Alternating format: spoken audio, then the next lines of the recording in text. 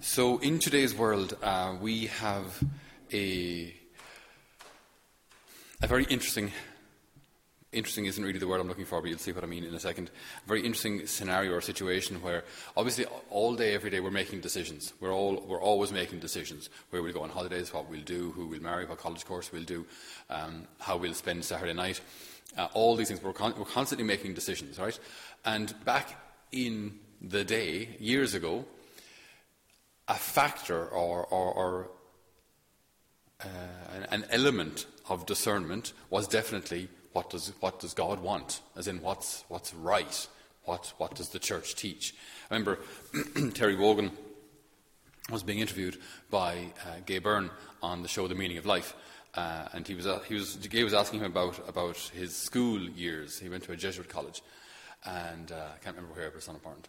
So he went to a Jesuit college, boarding school, and so he asked him, so what was it like? What was school like for you? And he said, good.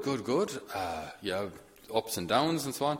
But he said there was one thing that was sure and certain. It was instilled into us the absolute fear of God, of anything remotely resembling sleeping around. It just wasn't an option. I mean, you would never have considered sleeping around because it was so clearly wrong. You know what I mean? And so that's not that long ago. It's not that long ago, where even in Irish culture, like that kind of thing just wasn't accepted. Now, obviously, we're not saying that if someone did, they should be outcast and they should be. That's not what we're saying at all.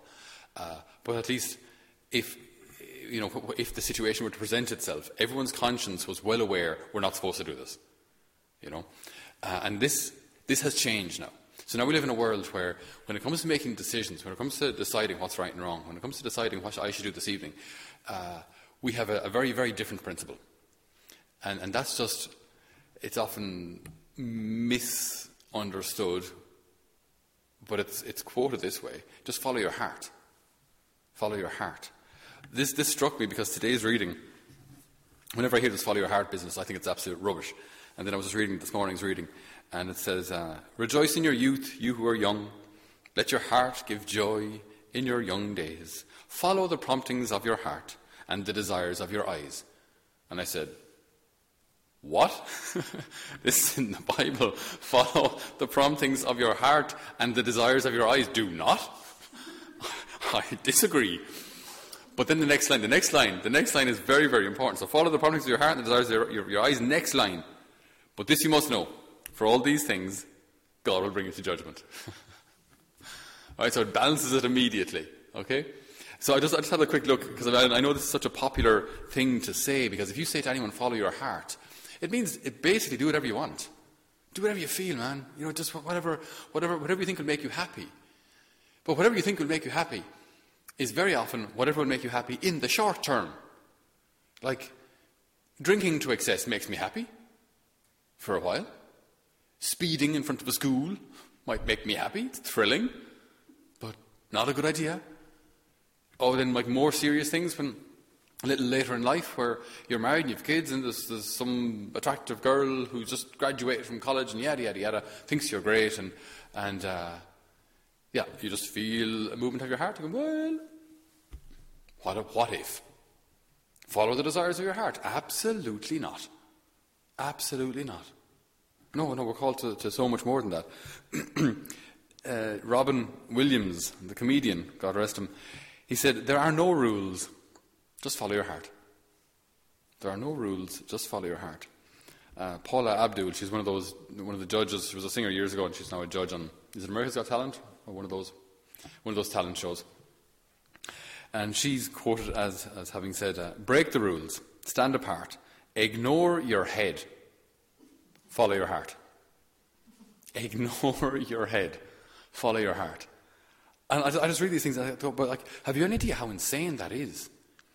Because you get pulled every direction then by the next desire, by the next pursuit of pleasure. And you're completely unstable. And this is the opposite to virtue. Virtue is a steadfast resolution in doing the good.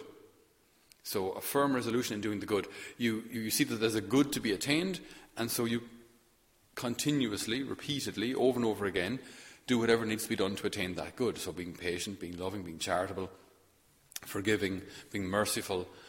If you're merciful once in your life, that doesn't mean you have the virtue of mercy. You have to be consistently merciful. If you're pure once in your life, can't say you have the virtue of purity. It has to be consistent. Okay, but this kind of thing, because there's no rules, because you're just following your heart, whatever direction it goes, there's no consistency, which means there'll be no virtue.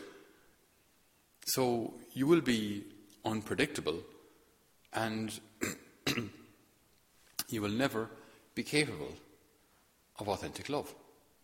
Because authentic love gives itself, doesn't pursue its own happiness, doesn't pursue its own satisfaction. See, that mentality, sorry, but it's entirely selfish. There's way more to life than just pursuing the desires of your heart. There's more to it than that. Because we have to clarify this. What does it mean? What does it mean to follow the desires of our heart? Well, as Catholics, you see, we don't just follow the desires of our heart. A desire may come, and those desires are often good. I would say, hopefully, the majority of the time they're good.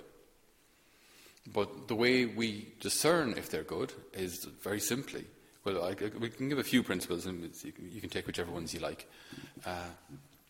But I think, first of all, we have to ask ourselves, does God want this? Does God want this? So not so much do I want it, but does God want it? And at times, God doesn't mind either way. You might have two options, and for God, both are good. So work away. Choose one. Like if you're having breakfast, tea or coffee, what does God want? I don't think he really cares. He doesn't care. So take whatever you want.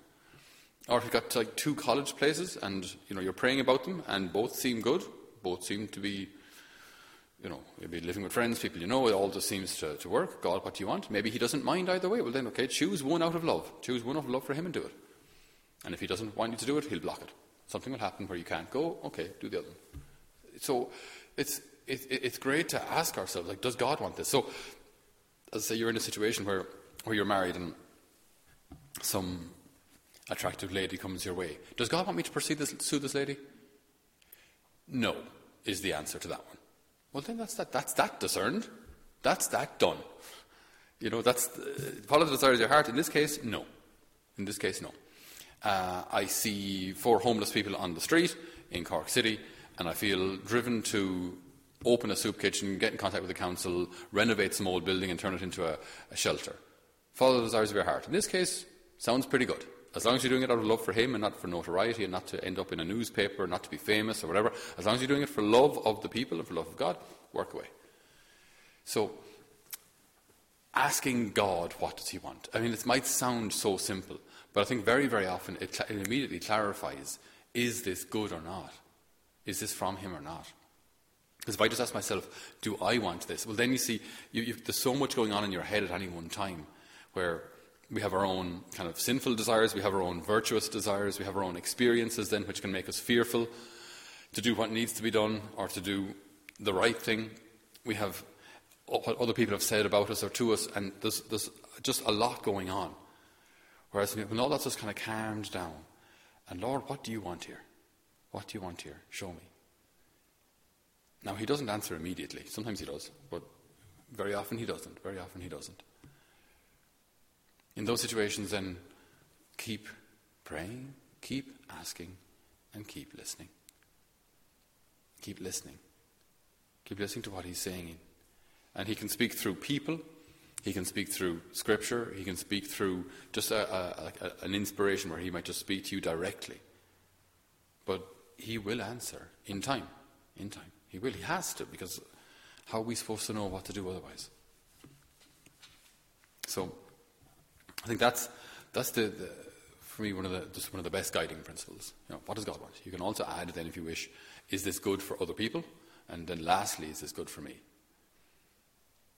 But I think asking God what he wants is primarily the most purifying, has the most purifying effect on our thoughts and desires.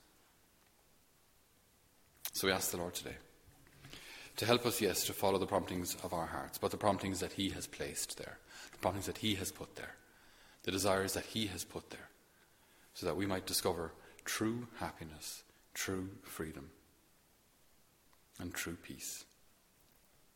Amen.